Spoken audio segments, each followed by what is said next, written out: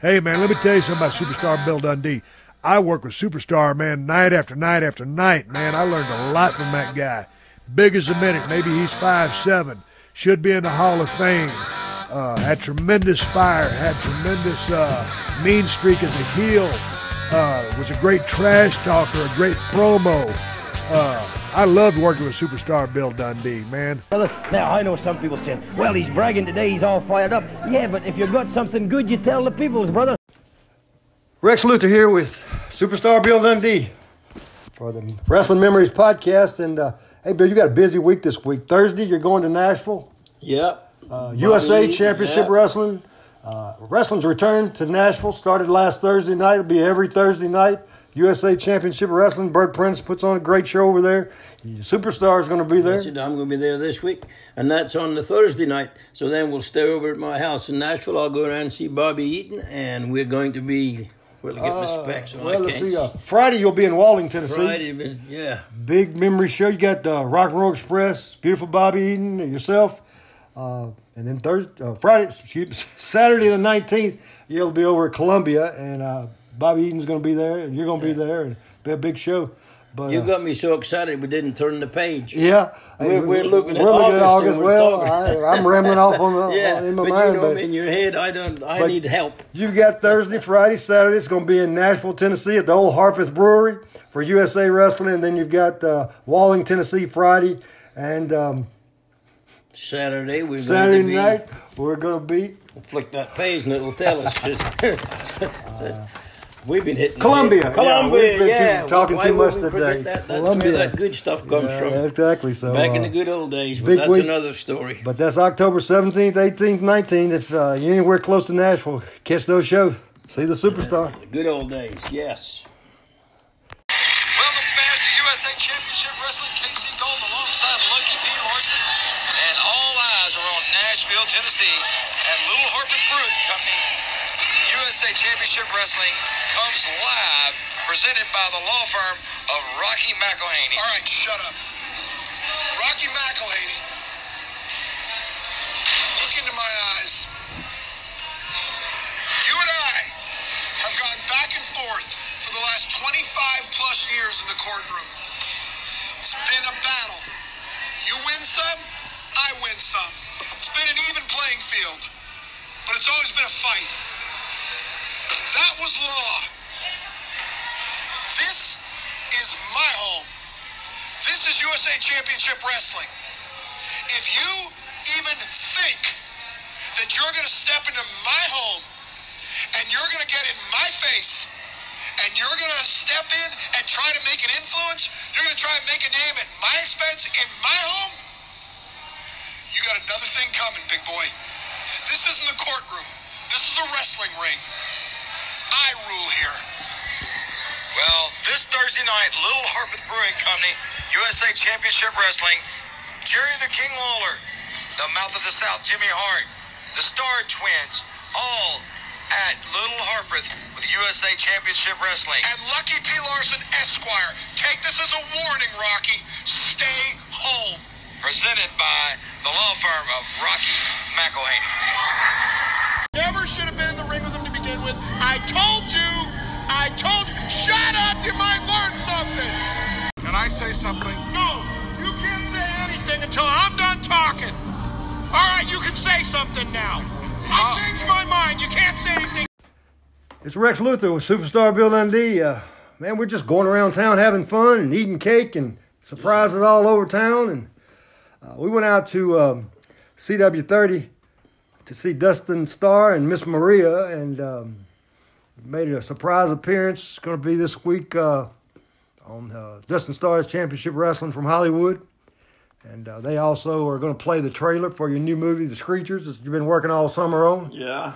So fans need to tune in and get a sneak peek of the movie. And it'll be coming out in 2020. And Superstar Bill Dundee will be back on the Hollywood marquee. Right. Maybe we'll get to go to the real Hollywood one day. Them you choked onto them. Don't know what them you choked on, but I did. But, yeah, the real Hollywood. You're not talking about Jimmy Blaylock. Jimmy Blaylock. Yeah, he's probably choking on a Twinkie somewhere. But all right, Hollywood. Dr. D. Hello? Hello there. Hello there. Who's there? This is Rex, and Superstar's about to walk in the room, getting everything. Oh, I'm glad y'all finally got your act together. I'm about ready to go out and cut some grass. Oh, well, give us 1 minute. He's about to walk in. He had to step out for 1 second. We'll get you rolling. Okay. Can you hear me okay? Yeah, we're gonna wake it work. Is there any place that I can plug that any of your merchandise, or they can go buy your book that I can? Yep. They can send a money order for the book, $25 to Post Office Box 24, Henderson, Tennessee, 38340. Or they can get it on Amazon, of course. Or EatSleepWrestle.com. That is the co-author, John Cosper's email. He does a lot of it out there, you know. All right. But I'll get that listed on all bills. the best way to get a personalized autograph is through me. I got a drop box here in Henderson, Tennessee. My wife checks it every 2 or 3 days, and I come in and fulfill the orders and get them out. That'll work, and I'm going to put that on his Bill's Twitter and Facebook pages and groups and all that, so we'll get that listed for you. That'd be great, man. And where are y'all recording from? Rossville, Tennessee, right outside of Memphis, at Bill's house. Oh, yeah? Okay, okay. I was going to invite y'all over here. You know, I'm out in the country, but I know, you know, I didn't know y'all probably got everything set up. Yeah. I've been out here. I done mowed about 20 acres and got another 20 to go today. Oh, a light day for you. I used the bush hog. You know, is that Bill talking? No, he's on his way, I promise you. Oh, hell. It sounds like Stu Hart territory. He'll be here in a minute. Hang on. I was flipping through your book this morning. I got it when it first came out, and said you never went down to the dungeon. No. I went through there. Wasn't nobody in there when I went through there. I wasn't going. I told Stu Hart, no. You have to get it on me. I ain't gonna let you get a hold on me and then make me fight to get out of it. It don't go that way, you know. But boy, there's a lot of them did go down there and they regretted it too. All right, Dr. D, here's the Superstar walking in right now. Oh, I'm glad he got up this morning. My goodness. He's already cut bush hog 20 acres. Yeah, Dr. D, how you doing, sir? I'm doing great. How you doing? Oh, same old, just up and down the road occasionally. Well, I didn't know if you was going to get up this morning or not. You know, kind of late there. I hear you. Well, it wasn't that part. I drank too much coffee and had to go get rid of it, so that was where I was. Man, I get up about 1 o'clock every night, and, you know, I have to catch up on all my stuff before my wife gets out here with her honeydew book. I hear you. Yeah, it's not a honeydew list no more. It's turned into a book with chapters in it, you know. So, I hear you. oh, yeah, but I got to do something, you know. Yeah. I mean. Are you still chasing bad guys? Oh yeah. I'm still, you know, and I get threats every day. Like yesterday, I got a couple said they're going to shoot me, and a couple more said they're going to beat the hell out of me. I said, oh, well, that's new. Well, Dave, your whole life was like that. Oh, yeah, I hear that stuff all day. I told the guy over here across the road from me, he showed me had a gun in his pocket, you know. I said, hey, that don't impress me, man. I said, that does not impress me at all. And he said, well, I just want to let you know I'm carrying a gun. I said, good for you. Whoopee. That really thrills me. Yeah, all right. And I said, don't come back on my property with that gun or I'll shoot you. The cops come out here and got me for threatening him. I mean, they didn't do nothing. Talk to him. Did you threaten him? Yes, I did. I told him, get off my property. Don't come back on my property with that gun or I'm going to shoot you because I feel my life is in danger. Anyway, we had a big discussion. They agreed with me and left, you know. So, I have that every day, man. Another day in the life of International Bounty Hunter. Oh, yeah. It's, you know, that's the way it's going, you know. Are you recording yet? Yeah, we're rolling right now. I didn't want to say nothing, you know, might not want to record. I know you can cut it out anyway. But, you know, let me tell you, Bill, Bill gave me a nickname one time. I don't know if he remembers it or not. You remember my nickname, Bill? No, sir. We used to drink a lot of beer back in them days. Are we back on? Yeah, did I scare everybody off? Yeah, we're back here now. What was your nickname? Oh, Bush Ape. I didn't call you that to your face. Yeah, that's what he used to call me when I first started, Bush Ape. Bill, Bill was always ribbing me all the time, and I could take ribs, only thing I had to give them back, and I know when Dundee and Barnes was in here, they was kind of like my idols, because I wasn't in the business yet when they was here.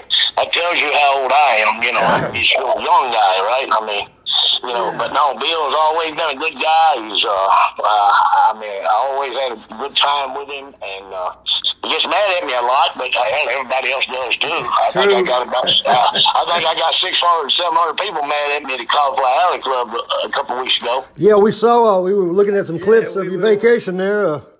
Yeah.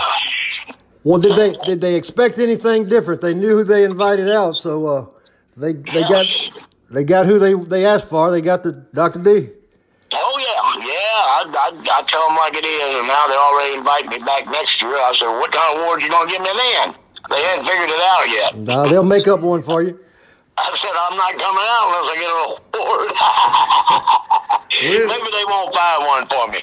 But anyway, hey, it's great to talk to you guys and everything. And, I've been real busy, not busy. Bill, very busy. I see him all over the internet, everywhere, all these spot shows they're doing, and let me tell you something about the spot shows, the little shows that people, all around, you see them coming up, Selmer, Tennessee, Henderson, Tennessee. For entertainment purposes, these are great entertainment shows, man. You have a great time at them. The people have a great time. The kids have a great time. The family goes home. They're not broke because they haven't paid this astronomical price to come in there, and they leave and they say, "What happened?" They go there, they have a good time, and all the competitors out there, they're all good guys. They're all working hard to get into the business, and, people like Bill Dundee, he keeps them straight, and he does a good job with them. And these guys, are going to be on the top one day. They're going to be main eventers, some of them, and some of them never make it. Nobody makes it overnight, so they're working hard to get up there. So what I'm saying is these little shows are great, man. These small towns and stuff, best entertainment you can get anywhere. Right. So... Talking about not making it overnight, me and Barnes had wrestled 8 or 9 years in Australia before we ever got here. And then when we got here, we kind of got a break from Jerry Jarrett and Nick Goulet's promotion. So that's when we made it. We've been around about 8 or 9 years before that. Oh, I know, man. You've been around a long time, Bill. I don't know if I tell much. I don't think I talk much more than that, though. I hear you. Every time Jerry sees me, I seen him at the Cauliflower Alley Club, and I seen him up in New Jersey one day, and he tries to avoid me, and I kind of cut him off like a bounty hunter, Yeah, hey, Jerry. He said, "Oh, David, I didn't see." Yeah, right. How do you not see 6'6", 280 pounds? How do you miss that? That's right. Yeah, exactly. I remember. Everybody always. Steve Austin. We had a little problem last couple of weeks. He called me and said, "David, I hear I got heat with you." I said, "Well, he called me 3 or 4 times before he got in touch with me, and he said, I want to clear that up." And I said, "Well, the only way you can clear it up is keep your mouth shut, because you're telling lies. You're saying that I cuffed John Stossel, the reporter, everybody talks about. I cupped his ears and all that. Well, I have his deposition, and I brought it to the Cauliflower Alley Club. I was going to show Lawler, but, his fiance was with him, and everybody was around, and I didn't want to embarrass him too much. But, I told him, I said, it says right here, John Stossel said that I hit him on his cheek, both cheeks, not his ears. And then he went on TV, national TV, on his show, and said, hey, after I got paid, I didn't have no pain. It was neurosomatic. In other words, he's a liar. John Stossel, in my opinion, is a piece of garbage. And like I always say, he's just like a piece of dog mess out here. The only thing you can do is pick it up, dump it in a bag, and throw it away, or let the wind dry it up and it'll blow away itself. But John Stossel is a liar, and he perjured himself on the deposition. Now, I have deposition. Now, this is not something that I'm making up. I took it to the Colorado because don't read it. And I'd already, everybody's over there, had angels crying or whatever. And then when I told everybody how everybody treated me after I got removed from wrestling, how Vince McMahon tried to take my house and put me and my wife and my kid out on the street for something that I did, he asked me to do. And then I said, nobody out here, not one person in this building here called me. Not one person called me and said, hey, can we help you? Can we do something for you? Is there anything you need? And my wife said, oh, my God, you could hear a pin drop, David. I said, yeah. That's the reason I changed the subject real quick because, I didn't want to all get to bawling and everything, crying. I kind of liked it, though, and, everybody else, a lot of other guys did, too. They was, we was having a good time there. But I'm enjoying life. I'm out here now. I got a little 80 acres here. I got about 80 acres, I guess. I'm in the back, the West 40. I got a house built out here. It was a little shed. I about turned it into a house. Maybe my dog house, if you know what I mean. Yeah. Was that Nashville you slapped him in? No. Do what now? I'm sorry. What town was you in? New York, Madison Square Garden. I didn't hear that again. One more time. What town was you in when you knocked Stossel on his backside? Oh, it was in Madison Square Gardens, and Vince come out there, and the thing about it, if anybody watches the tape, I mean, it's all over the place. And if you watch it, Fuji and the Iron Sheik was standing there in the hallway. And after I slapped him 2 times, they took off running right beside him. They never moved 1 inch. They never took their arm off the resting position. Everybody's out there watching because they heard Vince come in and tell me that. But, I understand why people didn't come to my defense because they would have been fired. And they had families to take care of. They couldn't come up and say, oh, no, Vince was talking to him over there. We heard him say, stay in character, blast him, tear his ass up, And I didn't even know who he was talking about that time, And if anybody will watch that tape, though, and of course they don't see the real thing. And y'all will know how the cutting room floor goes. All the real stuff is on the cutting room floor. John Stossel tried to interview me 3 times. And then he finally got his stuff straight. He was scared to death. And that's when he did, and that's what he showed. But another thing, I was not charged with anything. I never suffered no consequences of that. Vince McMahon paid him $425,000 for no reason whatsoever. I was not charged. I was not penalized. They said I was suspended. Oh, yeah, I was suspended, 6 hours. And everybody lifted suspension. All the station lifted suspension once they seen the tape. And, like I said, I was never charged with anything. And everybody said, well, you got fired from Vince for hitting Stossel. No. Vince McMahon had Jay Strongbow fire me in Los Angeles, California, one night when Mr. T and myself was talking in the hallway. And that's one of the pictures in the book is Mr. T and me. Rex, you said you got the book. You had to see the picture of Mr. T and me. I saw it this morning. Yep. Okay. We was talking, and he went out to the ring. And I said, I'll be out in a few minutes to talk to you. So, anyway, I started out there, and Jay Strongbow got the cops out there, and he said, hey, this guy's going to hurt somebody, man. Y'all need to get him out of there. About 7 or 8 cops come out and said, you got to go with us. Okay. And then they kind of said, get down on the ground. I got on the ground. They handcuffed me, hog-tied me, tied my feet to my hands, and toted me out of there with 2 guns pointed to my head.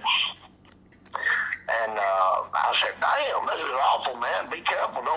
Don't let that gun go off. I mean, y'all got me hog-tied, and I don't know why, but so we got back there, and they took the cuffs off and threw me out the back door. Now, I'm talking about throwing me out the back door.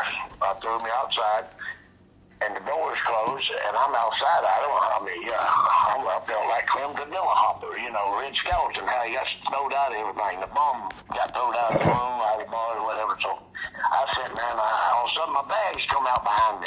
They opened the door, and I said, "Hey, can I?" Boom, closed again. So that's why I got fired, because I walked out to talk to Mr. T. And when I went back to Connecticut to talk to Vince, he said, "Well, I don't know why you got fired, because I'm gonna have to talk to Jay Stoneborough." But in the deposition, John Stossel said Vince said he was gonna fire me that night. Well, that was 6 months down the road. I was still working for Vince, so, Vince, anyway, you can talk about Vince all you want to. You can say anything you want to about it, and all of it's true. My opinion, this is totally, this guy should never be around anybody, especially young girls. This guy has been associated with tapes. They've stole tapes that implicated him having sex relations with teenage girls. And I had the tape and turned it over. Well, I lost the tape when I turned it over, but my lawyers said, I was going to write a book about it, but Vince would have squashed it right off the bat.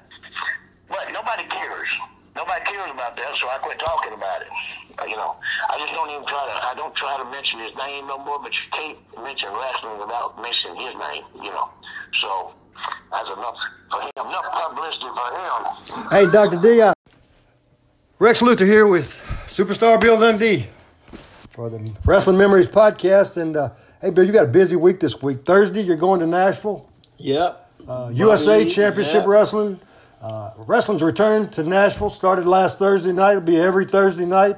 USA Championship Wrestling. Bert Prince puts on a great show over there. Superstar is going to be there. I'm going to be there this week, and that's on the Thursday night. So then we'll stay over at my house in Nashville. I'll go around and see Bobby Eaton, and we're going to be. We'll get my specs on. Let's see. Friday you'll be in Walling, Tennessee. Friday, yeah. Big memory show. You got Rock and Roll Express, beautiful Bobby Eaton, yourself. And then Saturday the 19th, you'll be over at Columbia, and Bobby Eaton's going to be there, and you're going to be there, and be a big show. But you got me so excited we didn't turn the page. Yeah, we're looking at August. Well, I'm rambling off on in my mind. But in your head, I need help. You've got Thursday, Friday, Saturday. It's going to be in Nashville, Tennessee, at the old Harpeth Brewery for USA Wrestling, and then you've got Walling, Tennessee, Friday, and Saturday night we're going to be. We'll flick that page and it'll tell us. We've been hitting Columbia. Columbia, we've been talking too much today. That's where that good stuff comes from. Exactly. So back in the good old days, but that's another story. But that's October 17th, 18th, 19th. If you're anywhere close to Nashville, catch those shows. See the Superstar. The good old days, yes. Did you and Stone Cold patch things up? Yeah, Stone Cold. Yeah. He was okay. He realized that. It was him and Waller talking about me cupping the guy's ear and all that, and I told him, man, that's a bad thing to say. And he said, well, Doc, when, I didn't mean to say it, but Jerry, one of them blaming the other one. Both of them blaming each other. Who said it, I said, well, you should watch the tape first thing. And the next thing, you should call me and ask me, because I'm not going to lie to you. I don't need to cup somebody's ear to knock them off their feet, especially this guy. I thought he'd stand up there. It made him kind of mad. He fell down. I had to do it again, get him up, But, and Vince, after it's over, he said, Davey, that's a good job, man. You did a great job. You go and get to the hotel. And after my match with Antonio Inoki, you get to the hotel. I'll talk to you tomorrow at the office in Connecticut. But you did a good job. Exactly what I want, right? And then it all started falling apart. He wanted me to take blame for it. And I said, whoa, wait a minute. Now, you don't go out and do a live interview on Madison Square Garden without somebody telling you to do it and set it up. You know that, Bill. You ain't gonna walk out there and just start doing an interview with a TV show. But nobody wanted to hear nothing about me. They didn't want to hear anything I had to say. He got paid off, so everything was good, and they was happy. And then later on, we went through court for about 7 years, and finally, he dismissed all his charges and everything, and this year, my lawyer dropped me. He wanted more money. I said, I ain't paying no more money than 7 years. You ain't got nothing done. Hell. But I think Vince, I'm pretty sure Vince paid him off, just like he does all attorneys that's involved in lawsuits with him. I've been told anyway, and that's my opinion, that he was paid off. But my lawyer never would talk to me no more after I did that, talk to him. And I said, how much you get? Oh, man, I don't believe you're asking me that. Why can't you believe it? Didn't you tell me? But anyway, money talks, bullshit walks, they say, and, just don't sue a billionaire. If you got a billionaire and you're going to sue him, you better be a billionaire if you're going to sue him, because he's going to drag you through every court in the world, and it's just going to make your life miserable. Yeah. And then finally, the lawyer's going to say, hey, I can't do this no more. He's going to, he got 20 lawyers on retainer, and every day, every week, they want to do a different deposition in a different town. And if you don't show up, you're guilty. But try to get him to do a deposition, and he's got all these lawyers. He's predisposed. He can't come on that day. Huh? What about me? I was predisposed. Yeah, we know you were. You better be there. We'll lock your ass up. I hear you. That's right. But, I have no complaints. Everybody asks me, would you do it any different? No, I wouldn't. Everything I've done, if I knew the outcome of some things I've done before I did them, I would have probably did it different. But as of today, I have no complaints. I've survived real good. My daughter, she lives up north. She's got 2 great kids and a good husband. Got her, I don't know if she got her doctorate yet, but I know she got her master's degree. And, and all that come out of my pocket. Nothing to do with dance. And the government never helped me one dime either. I want to put that in there. I tried to get them to help me. They laughed at me. They didn't reject me. They just laughed. They said, yeah, that's funny. But anyway, I don't want to get into that either. I get in trouble, right? I hear you. You can't talk about nothing these days. Somebody's going to get you in trouble. Yeah. Like Bill said, if you don't want the answer, don't answer the There question. you go. I'll definitely give you an answer, and you ain't going to like it when I give it to you. Right. Then I'm going to get in trouble. Yeah, that's it. That's what I found out, too, so. Oh, yeah, you got to watch what you say, and taking pictures. I'm up there Right. taking pictures, and the girl comes up, and her husband with her, she said, can you take a picture with my wife? Well, yeah, I can, but she walks over there. I said, honey, is it okay if I put my arm around you? Oh, yes. I said, I hate to ask, but I have to ask this day and time. You just don't reach and put your arm around the girl nowadays. I mean, Yeah. they get you out. Oh, no, he grabbed me. Big, fat, sweaty hog. I ain't bothered there. Take a bath, too. Well, I didn't say that. Oh. Yeah. But, I know they worked hard all day. Didn't have time to bathe and everything before they come down just to get the picture, and but my gosh, give me a break, and I've actually in that book you'll read one story about the bug lady Yes. in the closet Yeah. with all the bugs, and she, I was telling Mr. Powerful Alex when I was telling him a couple stories about Bounty Hunter. I said this girl come out, she had bugs crawling all over her, man, looked like lava going off the damn volcano or something. Roaches running off of her. And I told my boy, Dave, come here, man. Put cuffs, get the cuffs on her. He said, oh, man. He put the cuffs on. I said, take her down to the jail. He said, oh, I don't want her in my car. I said, hell, you work here, man. I'm the boss. You got to take her. Oh, hell. He took her down. He said he had to go fumigate his car and have it clean, detail and everything. And I said, well, you need to buy some better bug spray. Keep the bugs off, roaches, they get your car. One to turn into about 1,000 if you don't get them out in a week. But, another thing, New York City. I want to tell you about the rats up there, man. And this is the honest truth. I was up there one morning about 3, 4 o'clock in the morning. I seen this. It looked like a little dog coming out. And I was sitting there going, come here, buddy, come here. I know you're hungry. Damn rat. Looked like a damn dog. I mean, this rat was big. He beat up any dog. And I said, hell, I got to get out of here. I went the other way. That dog coming at me. That rat was coming at me. Hell, he had to be 25 pounds. Oh, my God. They're everywhere up there, all over the place. Rats. And people sleeping down there in the alleyways where you go picking up stuff in the garbage dumps and in the containers and all that. They're down there sleeping. These rats walking along. You got to be careful. The rats come out and attack you, man. They're hungry, And I send my boy in there. David, go get him. No, man, I quit. I ain't going to work no more. I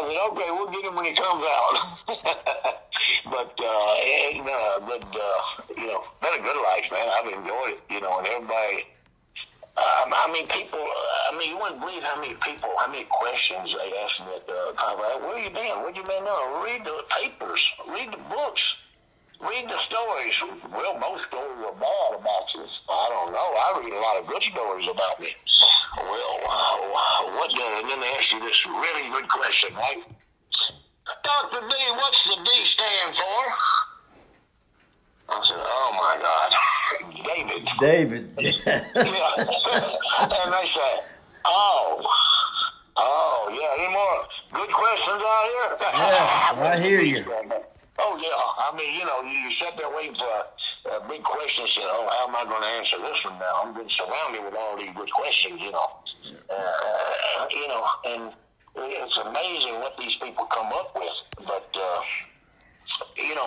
we decided to do the book because John Costner said, man, you come over to my house, I gave him suitcase after suitcase after suitcase, box after box of stuff that I've kept all these years, man. I still have all my pay slips from Nick Boulis. Now, that's a long time ago, Bill. Yes, it was. I mean, I didn't throw away nothing. And he said, oh, my God, you got $25 here for this? I said, yeah, but that's none of your business. You don't need to be looking at them. But that's what we used to make. We used to, if you tell people you work Memphis TV, I was talking with somebody the other day, they say, how do you do live Memphis TV? And I said, hey, that wasn't a day's work. The day's work was live Memphis TV, and then you go to Birmingham, do another live TV, and then you go to Chattanooga, do another one. Yeah. And then if you're lucky enough to get in a house show in Chattanooga, you're okay. But if you're not, you got to drive all the way back to Jackson. And you'd be lucky to make $10 out of all them shows, because you had to buy your gas and your food. Yep. You had to, people don't know. They say, oh, my God, you went that far and did that. We didn't do it once. We did it every weekend. Right. Yeah, and people, I don't understand people, they ought to know, man, it takes a lot of traveling, to do all these things. A lot of work, a lot of time, But as you see, Bill handled it good, man. He was still out there wrestling, man. Every time I pick up the paper, Bill Dundee. Yeah, I hear you. Superstar Bill Dundee is going to be in the match tonight with 7 other guys. I said, damn, Bill, be careful. Yeah. But you know what? Hey, you know what? Us old timers, we know what these guys are planning before they do it. Right. That's what I used to tell these guys. I said, hey, I know what you're going to do before you even think about it. Yeah. So don't try that shit on me. I hear you. So, they think sometimes us old folks are out here and don't know what we're doing. Well, I used to tell guys a lot of times, and, oh, I'm sorry, you moved. Why'd you move? I didn't know. Hell, you like to broke my neck. Next time I will. Yeah. That was just the way they had to learn, what everything was, But it was For all you chicken breeders out there, if you're looking for new chicken coops, you call Chicken Partners at telephone 336-391-9773, and you will get a hell of a deal, and you'll get 10% off, and tell them the superstar told you to call. Hey, I loved it, man. All the Japan trips, everywhere I went, all I did. And it's just a shame that I didn't get to stay there. And, I'm kind of glad I didn't stay there, because if I'd stayed there, I wouldn't be here now. I'd be dead. Either Vince McMahon would have had me killed in Egypt, or they take you out in the sand dunes and leave you, and you're dead anyway. I mean, as soon as the Sidewinders come out that night, or whatever, he'd get you in Japan where they push you off a building or something. Money talks, and Yeah. he could have easily had that done. And the last time he tried to send me over to, I think it was India somewhere. I said, oh, no, I'm not going over there. No. You end up in the Chinese restaurant or Indian restaurant where they kill all the cats and stuff and Chinese food or something. I mean, he's just talking now. Oh, yeah, okay, you're talking. But, you got to be careful. I know a lot of dead dumb people that were dumb, and they wish they hadn't done it, But, man, I can't believe that many wrestlers. That one lad died last week, I believe it was, Bill, in the ring over in the UK. Was it Silver King? Yeah, that's right. In the ring, and you know, they just, man, they're dropping off like, you know, these guys. They must be using some super kind of growth hormones, steroids, or something, or they're not taking care of themselves and not getting the physicals where the doctor can tell them, hey, you got a bad heart, you don't need to go in that ring. Right. Well, they wouldn't listen to them anyway. No. You know, oh, hell, I'm all right. But, you know, it's a bunch of them, man. Bunch of them. You know what they told me the other day, Bill? I was talking to the Road Warrior, and he told me, he said, David, we go back 40 years, man. 40 years. And he said, do you know you are the only wrestler in all history of wrestling. That's all the wrestlers, all the bumps, everything, everybody, all the high spots, all that bit in is you became immortal with one slap. I said, what? He said, yeah. He said, they're still talking about it. And you're still selling stuff. I said, well, I guess so. Thank you. I've never thought about it. You know, 40 years. I mean, they still talking about it. They, I mean, people still, and I try to get John Stossel going on a live talk show. No way. I tried to get him on a recording show. No way. He don't want to come near me, go near me, or anything else. He must have signed a hell of an agreement to keep his mouth shut or something, huh? But, Well, I don't know, David. I saw the tape, and that was a hell of a slap. well, it wasn't that good. You know, I was gonna have a charity event. I was at 101.5 yesterday, and old boy come in there with a camera, you know, and Reeves told me to tell you hello if I seen you. Oh, yeah, Danny Reeves, yeah. Yep, good guy. And Yeah, the guy good come guy. in there, guy come in there with a camera. He's going to do a thing. Dan said, this guy wants to get a little thing here. He said, well, you know, I think it's fake. I said, now why in the hell would you say that? He said, well, they said a few times ago. I said, yeah, and you know what that guy got? He got slapped in the damn head like this. So I reached down the bone he had up there and slapped him up on top of the head like you do a kid. Don't do that no more. Yeah, I hear you. Of course, he fell to the ground like he was dead and all that, you know, but there wasn't nothing wrong with him, you know. But, hello. I hear a horn blowing. That's my clock. Uh-oh. That's Well, have y'all got any questions you want to ask me? Well, are you done with wrestling? I mean, you're never getting back in the ring or getting around it or doing whatever? I mean, Well, yeah, I do every once in a while, just little stuff, you know. I just, you know, they pay me to show up at shows and just sell my book and advertise and all that. But when they ask me to wrestle, I say, yeah, I'll do that, but it's going to cost you a little more money. And they say, well, we're paying you good anyway. I said, well, you ain't paying me good enough to get in there and get my neck broke with these guys you got out here wrestling. I hear you. I mean, like the guys when I was working out, Herb Wells, they told him, my God, you need to tell this guy something. He's going to call us to hurt ourselves, just trying to keep him from hurting us hurting him. You know, I hear you. I said, I'm not getting in there unless it's worth some money. If it's worth some money, I'll get in there. But I did a couple of things up around St. Louis in there with Barbara Goodish about Frank Goodish. You know, I just, you know, just in the ring and, you know, just not much. But I feel like I can get in there no problem, though. It's just that, you know, nobody wants to see me in there no more. You know what they say? I don't look good naked anymore. Well, look, I'd have to cover up with overalls or something, you know. I mean, now, Dr. D, the fans can get an autographed copy. They can drop it to Post Office Box 24, Henderson, Tennessee. That's right, Henderson, Tennessee, 38340.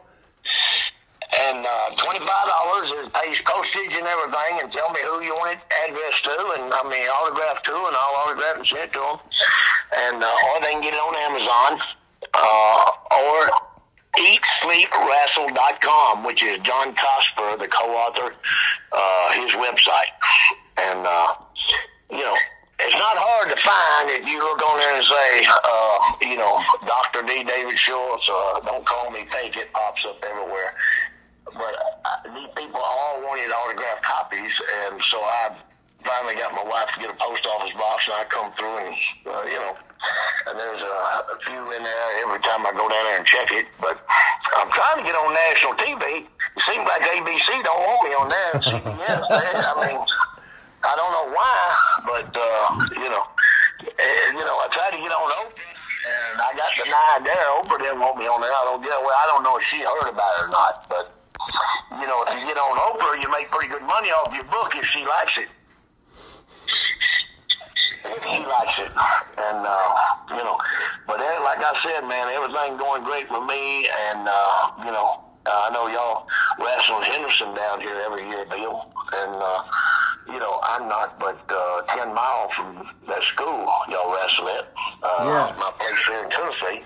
I still got a place up in Connecticut. I'm up there a lot, but I might be going back up there. Guys offered me a hell of a job, but I hate to go. I told him I didn't know if I wanted to get involved with politics, but it's kind of like being his advisor. I said, yeah, you're really gonna turn out good with me, your advisor. Yeah, I hear you. I advise you not to do that. But he's a good guy. His name's Steve Tracy. He's a wrestler. He was. Now he's one of the biggest bail bondsmen in Connecticut. And he's running for mayor of East Haven, Connecticut, which he's going to get. I'm almost positive he's going to win it. And, a lot of people go in politics. I'm surprised you ain't in politics, Bill. Oh, hell, I don't know nothing about him. Yeah, I know Lawler tried it a couple times. Yeah. I don't think he's going to try it no more. No, he tried to be the mayor of Memphis. Yeah, I know he tried, but he Yeah. didn't. I guess he's cooking pretty good, though. I hear you got a good restaurant over there. You go over there and eat a lot? No, not a lot. I've been there twice. He didn't charge you, did he? Oh, yeah. That's the reason I ain't going. He'll want to charge me, and then we're going to get in an argument. I hear you. Yeah, I hear you. Yeah, he's okay, though. Jerry, we go way back. He don't let people know that, Yeah, I he hear goes to you. Cowfly Alley Club, I told him, I said, Jerry, you seem to forgot about all that time when we was partners, and I saved your life. And he kind of looked up. He's over at WWE table, and I said, remember the guy had the gun to your head? And you said, David, he got a gun on me. And I went around the back of the car, come on, took the gun away from him, knocked the hell out of him, threw the gun out back. I said, is that correct, Jerry? He went, yep. I said, I didn't think you was losing your memory.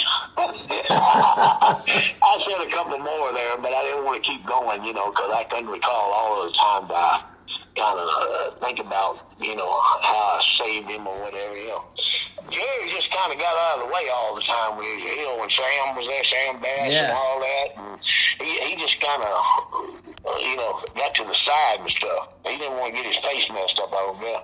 I hear you. Yeah, but he's okay. He's okay. You got to give him longevity anyway, And, you too, Bill, you're still cooking good, man. People, all I hear about you, Superstar Bill Dundee and Jerry Lawler. I said, what about Dr. D. David Short? We don't know him. I said, okay, let me tell you about him. Yeah. We don't want to hear about him. Yeah, I got you. He is. Yeah. Well, how long do you think you're going to keep bounty hunting? Oh, I don't know. I'm doing the ones now. I'm doing the ones that people, excuse me, I'm doing the ones that people are scared to go get, like they know where he's at, and they're scared to go get him. And now, see, the police won't go get him for you. I mean, they won't get involved because it's not a police matter. It's a civil matter, a contractual agreement you got taking it. I mean, they're getting the police from out of it. I don't blame them. They've already got the guy. You bond him out. It's your responsibility to bring him back. If you don't, then you got to pay the courts or whatever the bond is. So, I don't know. As long as I get it don't make any difference who they are. I will go get them. I mean, if the money's right, I will go get them. Now, I'm not going to go and get a guy for $1,000 that's got 2 bodies in his hand and you get charged with 2 counts of attempted murder and gang member and all that, not for $1,000. I mean, well, I shouldn't say that. Where's the gang member at, I went to L.A. and got a couple of guys, gang members out there, and the police advised me not to go down there and get them. Well, I went down and get them with Crips and Bloods. I saw when you went to Vince, I saw where you said that when you went and gave your notice to Vern, that he threatened to put you out the building, and you reminded him that he wasn't a young man anymore. But later on, you thought that you was glad he didn't try it. You didn't want to tangle with that. Let me tell you, that was the greatest day, one of the greatest days in wrestling for me, that he didn't throw me out. He didn't have to try. I know he could have thrown me out. I mean, this guy could have broke me in half, probably. I mean, Vern Gagne was a tough old guy, you know. I mean, Herb Welch trained me over here. He was 66 years old. He like beat me to death before I got in the business. And Vern Gagne was tougher than him, probably, or just as tough. Yeah. And Vern didn't want nothing. He just said, I said, you can't throw me out, you know. You ain't a young man no more. Oh, I was so proud that he didn't throw me. They tried to throw me out because it'd been a hell of a fight. It probably lasted 30 seconds. He would have hooked me and drug me out. You know, Vern always did me real good. It was just a spur of a moment that happened, and I was tickled to death that he didn't throw me out, because I'm sure he could have did it without any problems. But you know, you're out there once in a while running your mouth like that, you know. I want to remind everybody that the kind of bounty hunting you do is not quite the clean versions they see of Dog the Bounty Hunter, or nothing of where you just go in and get a couple little bond jumpers. You go after the bounties that the bounty hunters send you in at, drug dens and Harlem, and some pretty tough characters that you talk about in the book. Absolutely. I tell you, I brought in rapists. I brought in bank robbers. I brought in kidnappers. I brought in mayors, political figures. They thought they was above the law, so they take off, and I'd go get them, bring them back. And, you know, the FBI called me in several cases, said, hey, we need to find this guy. We got to find him. It's been 3 years. We have no idea where he is. Well, open your eyes. You know, and it took me about 3 months to locate him, and they said they'd give me a couple $1,000 extra, let them make the arrest, give them a feather in the hat, right? Well, that's okay with me. Money, that's what I saw where the FBI, the mob, whoever kind of gives you the nod and sends you after the bad guys.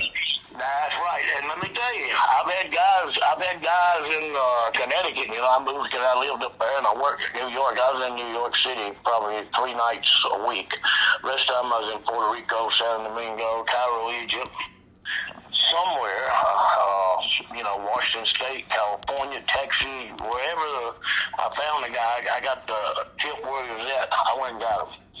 But, you know, people don't understand how bad, how dangerous it is to go to New York City, down in the Bronx, down to Hell's Kitchen, when you got 2,000 families in a building, and it's 2 o'clock in the morning. That's when you catch them. You don't catch them during the daytime. They're sleeping. And the only time you can catch them is like between 12 and 6 o'clock in the morning, when they're up running around getting ready for the day, passing out their drugs, doing whatever they do, you know. And I'm down there by myself. Of course, I report to the police that I'm there. And I go in this building where there's 2,000 families. I'm the only guy down there. I'm the only white guy in the vicinity anywhere. All the Jamaicans, all the Cubans, all these people, and they see me come in and say, yo, Doc, who you after, man? I go, I just got to go talk to him. Okay, Doc, be cool, man. I go up there and I get this guy and bring him down, and I had a couple of TV shows go with me up there, and, you know, I get out of there. I don't talk to the guy. I mean, most time, I'm going to take him to jail, and I'm going to bond him back out anyway. You know, I make money on both ends. So this TV crew come with me. The girl, we was going up the steps, probably the 4th or 5th floor, going up 10, 15th floor, whatever it was. And she said, oh, my God, is that guy over there, is he dead? He's sitting on the hallway, he's sitting on the steps. He had needles sticking in his arms and vomit running out of his mouth and all that. And she said, oh, my God, Dr. D, is he dead? I don't know. Go check him if you want to. I got to go, man. I got something to do up there. So I went on, and she come behind me. She said, oh, we need to call 911. I said, hey, you wait till I get my guy. You call now. You do whatever you want to do. Give him mouth to mouth, whatever you want to do. I don't care. She said, you're not going to check on him? No, I'm not. It's not my responsibility to check on him. He wants to kill himself like that, then I can't stop him. I'm not going to get infected. I'm not going to catch some deadly disease from this piece of crap sitting there killing himself. Anyway, went up and got my guy, and we come back down. The guy's just laying down now. He ran on the step, turning all kind of colors, you know. And she said, "Oh, I've got to stay here. Y'all crew, come out." Hey, the crew following me. She's standing on the steps, and I said, "Lady, if you take my advice, you better get out of here right now, because you can't hang around there and talk, because they're going to get you. All of them's going to get you, boy, if you're standing around there." And she didn't understand what I meant. So anyway, the TV crew come with me. We got out. We got in our car there. She come running to the van, and we got down the road. We stopped and talked. I said, "Listen, lady, you don't know how dangerous. You don't know nothing about the situation. Your life was in danger there." And she said, "What do you mean?" I said, "Hey, it's like telephone, telegraph. You talk. They know you're there, and you know, and you're very vulnerable. I'm not. I've got a gun on me. I can protect myself or whatever. They're not going to bother me anyway. So, but they will take you, and they'll use you every way, things you don't even ever thought of happening to you." She said, "Oh, I didn't say." I said, "Trust me, lady, don't go back up there no more." And I mean, it's so scary to know these people. They go out on all these news crews, but they don't go down Harlem. They don't go down there at 12 o'clock, 2 o'clock in the night, 3 o'clock in the morning. And these people are just waiting for a chance to mug somebody, to hurt somebody, take everything. Take their TV cameras. They don't care. They sell. They good money on them TV cameras, you know. and you know, and you can't tell them though, because they think they're invincible, you know. You keep standing around here, you'll find out how invincible you are, you know. But I've had several times like that, people going with me, and John Johnson, Channel 7 News, went with me. Oh God, I thought he was gonna cry. He said, "Oh, it's hard to see, Dr. D, but just door down, go in, kids are crying, women are crying, everybody." But yeah, did you tell them about me pulling that guy up from under the bed with 357 Magnum under his pillow? You know, they forget them facts. You know, it's like they want to make me look bad. Well, I ain't bad. I'm just lucky, I guess, because I didn't get shot, didn't get killed, you know. And right now, I'm close to 4,000 people, you know, bringing them in. And it ain't no simple. Let me tell you, Memphis is one of the hardest places to go to pick people up too. They'll shoot you in a minute in Memphis now. Oh yeah. Yeah, I mean, and the thing about it, people don't understand. You kick that door down, and they shoot you. They'll get by with it.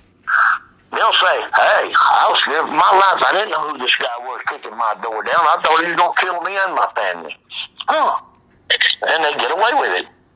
And you open the closet up in a house, you better know how to open that closet, because a lot of bounty hunters have been killed open a closet. As soon as you open the closet, guy sitting there with a gun pointed at the door shoot you. And, you know, they get away with it. I mean, well, they asked him, "Well, you know, I might get him by having a gun," but everybody's allowed to have a gun in the house, I guess, the way I hear it. But it's a very dangerous situation out there, bounty hunting. Right now, I'm working on it's a TV series called Bell Jumpers. We've been in negotiations with 3 different studios, and I got the word last night that it's moving along very good, and we'll probably start production on it real quick. Fast. I said, "How fast?" The guy said, I said, "Next year after, or what?" He said, No, it's going to happen now. Everything's in place, and, you know, so you look forward to that Bell Jumpers. And they said they wanted me to go out and do live captures every day. I said, "That ain't going to happen." And they said, "Why?" I said, "Because you don't have enough insurance, and I don't have enough time to go through all the lawsuits that you're going to run up on by going out and doing new live captures every day.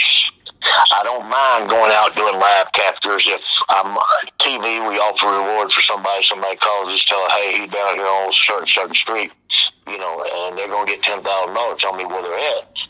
And I don't mind going getting those kind of guys. But to go out and hammer the street, man, try to get informants to tell you this, tell you that, you got to know who's lying to you, who's not. You got to, I mean, and it's hard, man. Yeah, I mean, it's hard to go to New York City and get one guy out of there in that population. And I did it very successfully, and I'm probably if you read the book, all the bondsmen that I worked for up there, they'll tell you real quick, man, this has got to do the job. I get a call every day just about somebody wants me to go do something for them. And I said, yeah, I'll do it. How much? Here about a month ago, a guy had to pay me $10,000 to go get a guy. And he said, Doc, this guy's going to kill anybody comes after. He swore to kill anybody come after. And I said, how much is his bond? He said, $250,000. I said, well, damn, man, I'd be doing you a favor then. He said, I know where he is. So he met me. We went down to Alabama across the line, and he said, that's the house over there. He was from Nashville. Bonds was from Nashville. He said, that's the house right over there. I said, okay. So you're going to go in the front door? Oh, no. You go in the front door. He's going to kill he said he's going to kill anybody. I said, I've heard that shit so much, man. Yeah. Okay, go to the back door. Wait at the back door. Put this wedge on the door so he can't push the door open. Run out the back. If he does run out and you see a gun, shoot him. He said, okay. So he went to the back. I went and knocked on the door. Guy come to the door. And I said, Dwayne, whatever his name was, Edward, whatever it was. Anyway, he said, yeah, what's up? I said, I'm David Schultz, Bell Enforcement Agent. You're under arrest for failure to appear. Boom. I grabbed him, did that old wrestling move, sidestepped him, boom, took him to the ground, cuffed him. And he's screaming the whole time, hey, man, you got the wrong guy, pretty big guy, too, you know. And I said, no, this is the right guy, man. My baby needs a new pair of shoes. So shut up. I got $10,000 from him. I took him out to the car, threw him in the car, and put the seatbelt around him, had his hands all cupped behind him, and closed the door, and I went around back looking for the bondsman. I said, oh, Rex, where you at, man? Eddie, what's your name? I just, he come out from behind an oak tree, 50 yards away from the house out there, hiding in the woods. I said, what the hell is wrong with you? He said, hell, I didn't want to get shot. Well, come on, pay me. I got to go. And we got in the car, and he took me back to my car. He said, will you ride to Nashville with me? Hell no, I ain't going to Nashville with you. I mean, I'm through. He's in the car, locked up, take it. Yeah, but I thought you'd leave, or you thought wrong. Pay me. And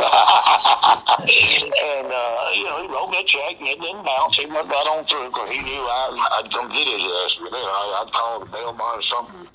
Tennessee has a law here now. See, in Tennessee, you have to go to that continuing education once a year to be able to be a bondsman or a bounty hunter in Tennessee now.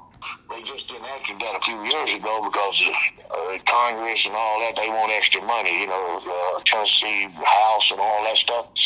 So now, see, the bounty hunter got arrested last week in Texas because he was illegally hunting down Texas. See, he's so stupid or so proud, he won't go to the sheriff and tell him he's there looking for somebody. He just wants to go out and be the big dog in the dog punch, And they come out and said, yep, that's me. And they filming him all of a sudden. He said, oh, I didn't put the cuffs on him. That private investigator did. And the sheriff said, no, it looked like here. The police said, you put the cuffs on him. You arrested him. That's illegal. So, because he didn't have a continuing education. He didn't have a license for that. There are teachers out there, especially when you're trying to take all the glory and not put the sheriffs or the Texas Rangers in or something. You got to let them get their glory, All I want is my money. Hey, you got to let them get their spots in, huh? That's right. Y'all take it in. There's the cameras. I'm going to get a soda back here. I'll meet you. After a while, you learn that, And I tell you, I was in Connecticut. Beth McMahon put the word out, don't use this guy. Nobody use him. If you use him, you'll never get any help from me any which way or anything. So all the little promoters quit using me.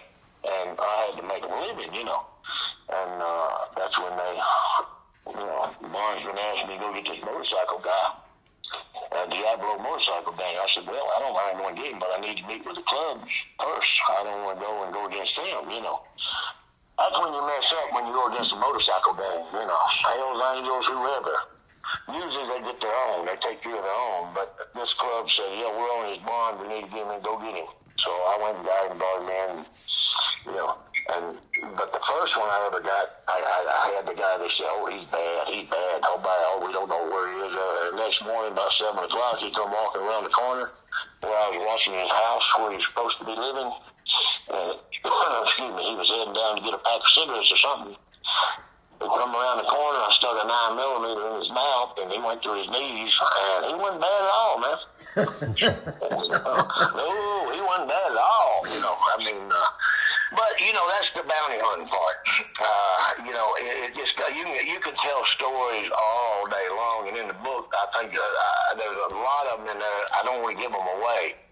But you heard about the 2 girls that was kidnapped, and the guy had them kidnapped, nobody could find them. And, chained to the toilet or something?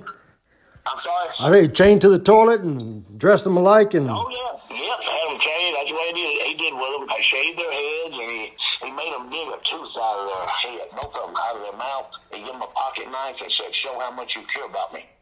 And they had to dig a tooth out, no matter what tooth, to show him how much they cared about him. And he'd chain them to the toilet and leave them for 2 days, 3 days. And the only way they could drink water is out of that toilet. Yeesh. Oh, he was a piece of garbage, you know, I mean, really. And the families got in touch with me and said, please, we'll give you $5,000 a piece for the girls if you'll find them, because evidently law enforcement can't find them. So like I said, when I first found them, the FBI, the whole story's in the book, but they missed him. And I went back, I think, I don't know, a couple months later and got him on my own. And that was a big thrill for me to bring those girls home. And, you know, they were so nice, the girls, after he got in jail and they knew he couldn't get to them. Because they said, the informant said, if he's walking down the street, the girls look at the ground, walking. If they looked up, he backhand them in the nose. Oof. If they were sitting in the houses, if they looked up to watch TV, he'd hit them with a boot or something right across the face. And I said, oh, there's a piece of garbage, man. I need you. And just so happened when I got him, about 12 Puerto Rican police with shotgun pointing at his head. I didn't get to do anything but throw him in the car, handcuff him. I wanted to stomp on him a few times, but I didn't get to. I mean, I wouldn't do that anyway, I don't think. You know? He might have fell down, might have slipped and fell down, though. Right, exactly. You know, out of all the guys they ever brought in, though, I had about 5 Jamaican drug dealers that really didn't want to go. And they'd say, oh, you're not taking me nowhere, man. You're bounty man. You're not taking me nowhere. I'd take my gun out and I'd give it to my guy I had with me. I'd say, hold this. And I'd go get that guy and I'd suplex him all over the damn couch, man, just like a wrestling thing.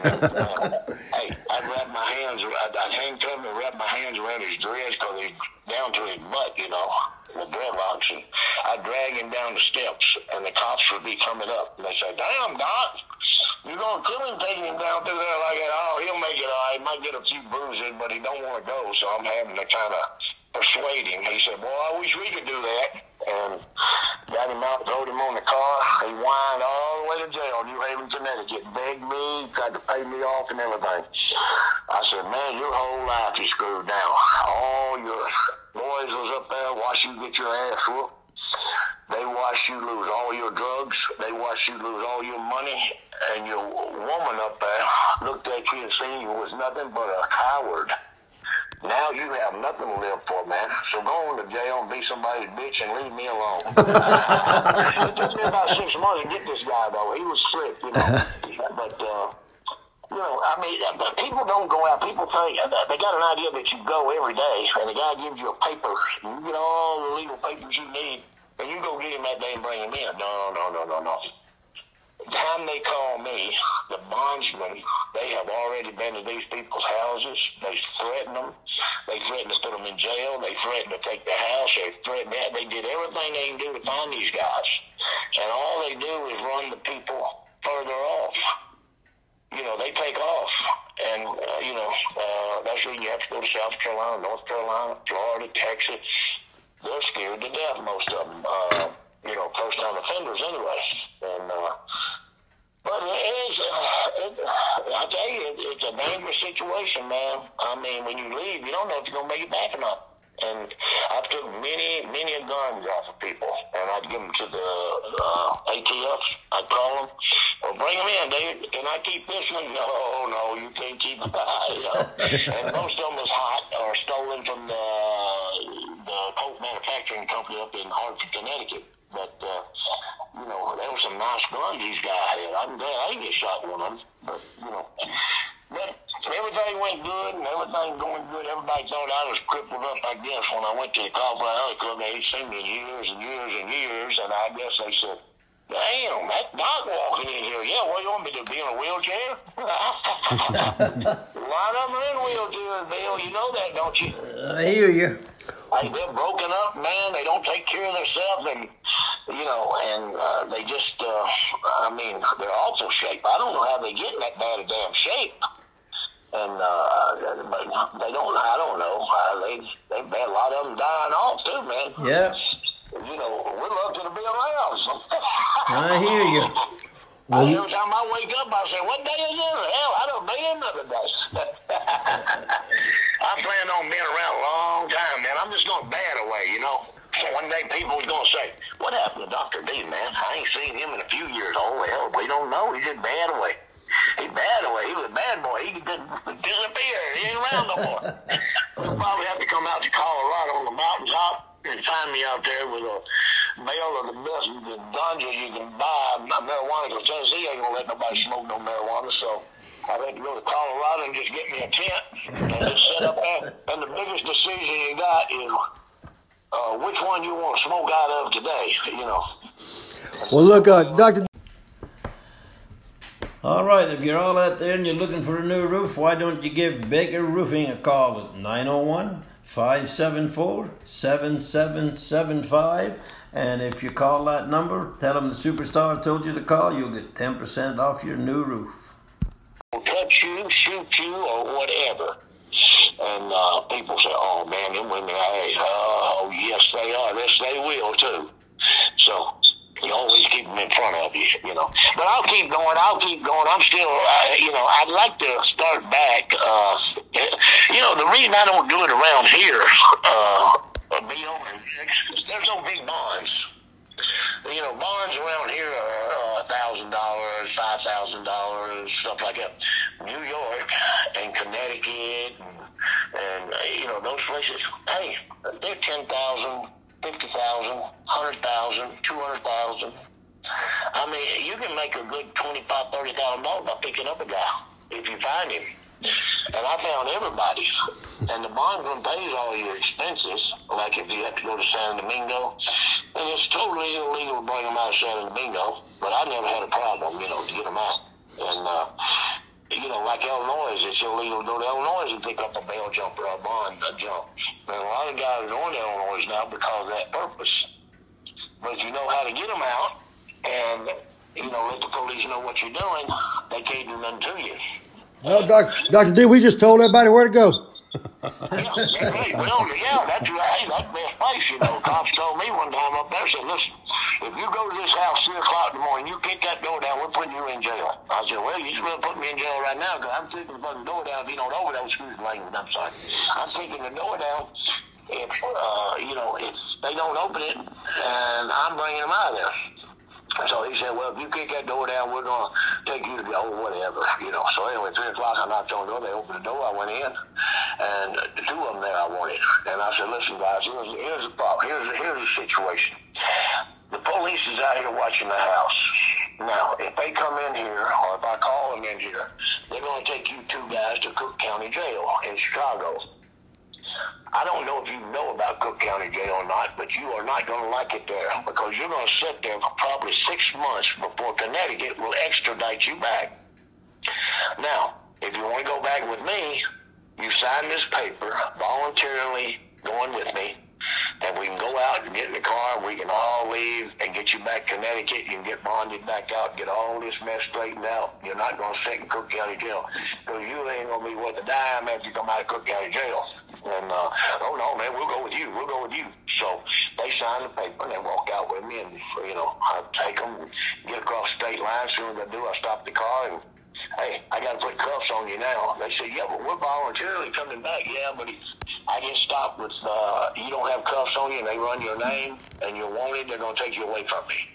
They can't take you away from me with cuffs on. I'm trying to be nice to the guys, they're okay. I mean, just a little misunderstood.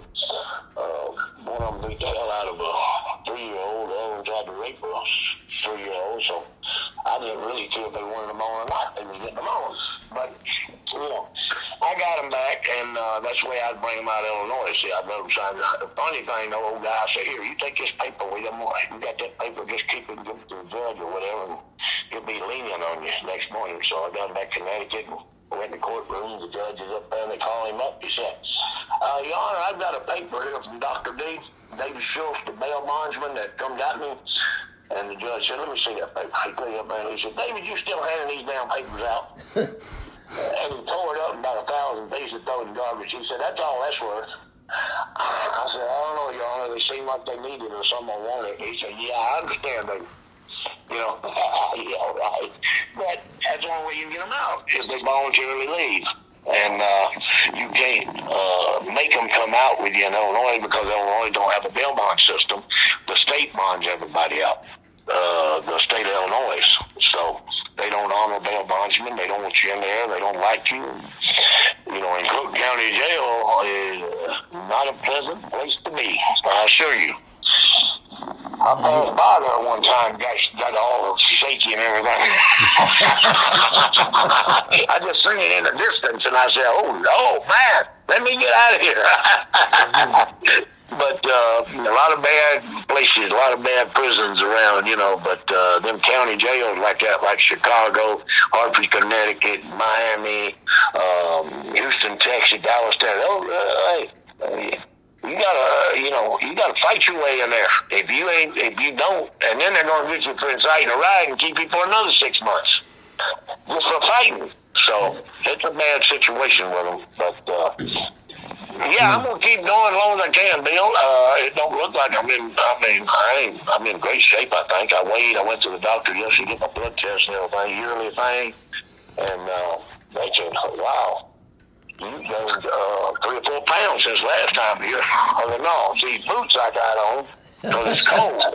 And, you know, but I'm still 240, 250, and still used to be 6'5", now about 6'4", I guess. And, I don't know if you just shrink or you hurt so many pains you had to bend over to keep the pains from you. I hear you. Well, look, David, me and Bill are planning on, we're going to come out to Cauliflower with you next year and see if we can make as much noise as you did. Oh yeah, man. I was carrying on, and I was trying to stay out of all that stuff, you know. But I just they told me I had the time free. They didn't have no time limit on me. But I heard everybody talk for an hour, and I said, no, I don't want to do that. I just want to hit and run, you know. So I got my point across and left, and everybody was happy, I think, and. You know, I didn't start no stuff. I know that one guy, what's his name, the announcer? JR? I said, I don't even know you, but I heard about you. He said, well, that's good. He's up there talking about all these things. And why would a new organization going against Vince hire this guy, give him a 3-year contract that's worked for Vince 17 years, and was Vince's favorite guy? And you don't think he ain't gonna get a phone call what they're doing every damn time? You would think. I think there's a fella hiding out in a wood pile somewhere, you know. But anyway, hey, y'all got to stop by one time. You're down here in Jackson, and yeah, that's what I was going to ask you. When are you back in Henderson? Oh, I'll be back. I'm back there. I'll be in Henderson. I'm here now. I'll be here until next week sometime, and then I got to go back up to Connecticut for a month probably, and maybe 2 months now since it's warmed up. But you know, I get to go anywhere I want to go, do anything I want to do, as long as my wife lets me. I hear you. Yeah, that's about it. Yeah. I got to go in here and say, baby, can I go to Connecticut? No, hell no. You ain't finished that last job yet on that building. Well, shit. Okay. I hear you. You always got something to do. It keeps you busy, I'll tell you. And you know, I just decorated a race car for her this morning. She planted tomato plants already. I told her, what do you want to put a race car out there? Well, it's just a kid's race car. And, you know, they left it in a house over here that I rent. And they left out and trashed everything. They got out before I got back from Vegas. And they left it in there, so I took it over here and made a tomato patch out of it, you know. Oh, yeah, I didn't want to waste it. Been looking on the car, you know. I hear you. About 10 feet long, 4 feet wide, and I wanted to take it and put a motor in it. She said, you ain't put no motor in that, it's plastic. But anyway, and this year is our 50th anniversary. Me and my wife, we're celebrating 50 years in June. Congratulations. Thank you, and that's to the same woman. You know, a guy asked me the other day, he said, man, these guys making all this money. They're making $3-4 million here, this. I said, yeah, but did you see how many wives they've had? And he said, what are you talking about? I said, this one's been married 4 times the last 5 years. Do you think them women left and ain't getting part of his money? Every time he goes there, they say, huh? I said, never mind. You don't. You're just like them. You don't understand. They didn't marry them guys and leave there and didn't get half their money or a quarter like Hogan. You know, $25 million to Linda. Come on, that's that's the way it is. If anybody gets $40 million to have sex with a neighbor's wife, I don't know, man. Somebody's got the angel looking over, ain't they? I hear you. I hear you. But you guys, hey, it's been a pleasure talking to you. I hope I answered some questions. It seems like I'm the one talking. Well, you've got an interesting story. Anybody that don't know you, Dr. D's missed out. That's right. And I gotta tell you one great story about Bill, though. All right. I tell this, Bill. You know, I work with Bill a lot over in Memphis. So one week we worked, and you know, we get paid on Monday in Memphis. They bring out a pay slip, and everybody had an envelope. So I remember they gave me my envelope. I looked at it, and I was upset every week anyway. But I noticed I worked with Bill about 3 or 4 times that week. And a couple of times that we worked in, it said, you know, like we made $1,200 that town or whatever. So I changed that and put it $3,200. Made the 132. And I wadded my paper, my pay slip, and all the guys in the dressing room sitting over there. Bill might not remember this, but I'm sure he does. I threw it in the garbage. As soon as I did, it's like rats, you know, running for the garbage. Check that paper off. And they pull it out, and first thing they do is go to Bill. Oh, Bill, look here. Look what Schultz made, man. He made $5,000 last week. And, you know, really, we made $2,500 or something, which was good back then, you know. And Bill run in there and told Gary, I said, hey, why the hell is Schultz getting $2,000, $3,000 here, and I didn't give him $1,200? Jerry looked at it and said, Bill, Schultz got you again. He said, that son of a... Yeah, the good old days, Dave. We always had to do something like that, though. Yeah. You know, it don't present itself all the time, but when it does, that's the best of them all. You know, that was a good one. Yes, sir. Very good. But it was funny, man. It was stuff that we do, and you know. But you know, I told the guy today. As a matter of fact, it was last night on the phone. He said, "Well, why don't you just have all these people want to get slapped by you?" I said, "Well, we're going to do a charity event. It's going to be Get Slapped by Dr. D. So you can get a $1 slap, $5 slap, or a $10 slap for charity." So he said, hell, why don't you just go ahead and charge $50? There's some idiots that come up there and pay you $50 to slap them. I don't know, man. I ain't thought of that. What if I hurt my hand slapping people? He took it serious, you know. Yeah. And I'm looking next week until a charity event come up. Hey, Doc, we got a charity event over here for the veterans, which is a good charity. I'm a veteran, and you know, but something's coming up, and they're going to say, hey, LeBonner or something's going to get slapped by Dr. D. And I said, well, my wife said, are you nuts? I said, well, I think I lost my mind, Peggy. I better not talk about that no more. So don't nobody call me wanting to get slapped for $10 for charity. I hear you. But anyway, it's been great talking to you guys, man. Anytime y'all want to talk, y'all get in touch with me. And just don't go around writing my telephone number on all the rest area restaurant walls. Oh. Yeah, I hear you. That's what I used to do to people that made me mad. Yeah. I'd go around and I'd stop at every restaurant, every truck stop, and I'd write all kind of stuff on the walls and call here for a good time. Boom, boom, boom, boom, boom. They answer the phone in the middle of the night. Hey, I want to speak to Lucille. Hey, Lucille, call back here. All right.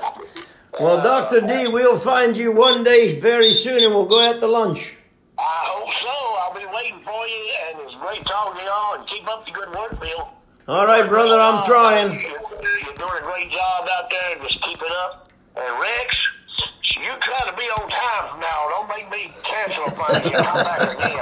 All right, I'll do that. No, I was joking. Good talking to you. Y'all have a good day. All right, Dr. D, take Thanks, bye. Thanks, bye.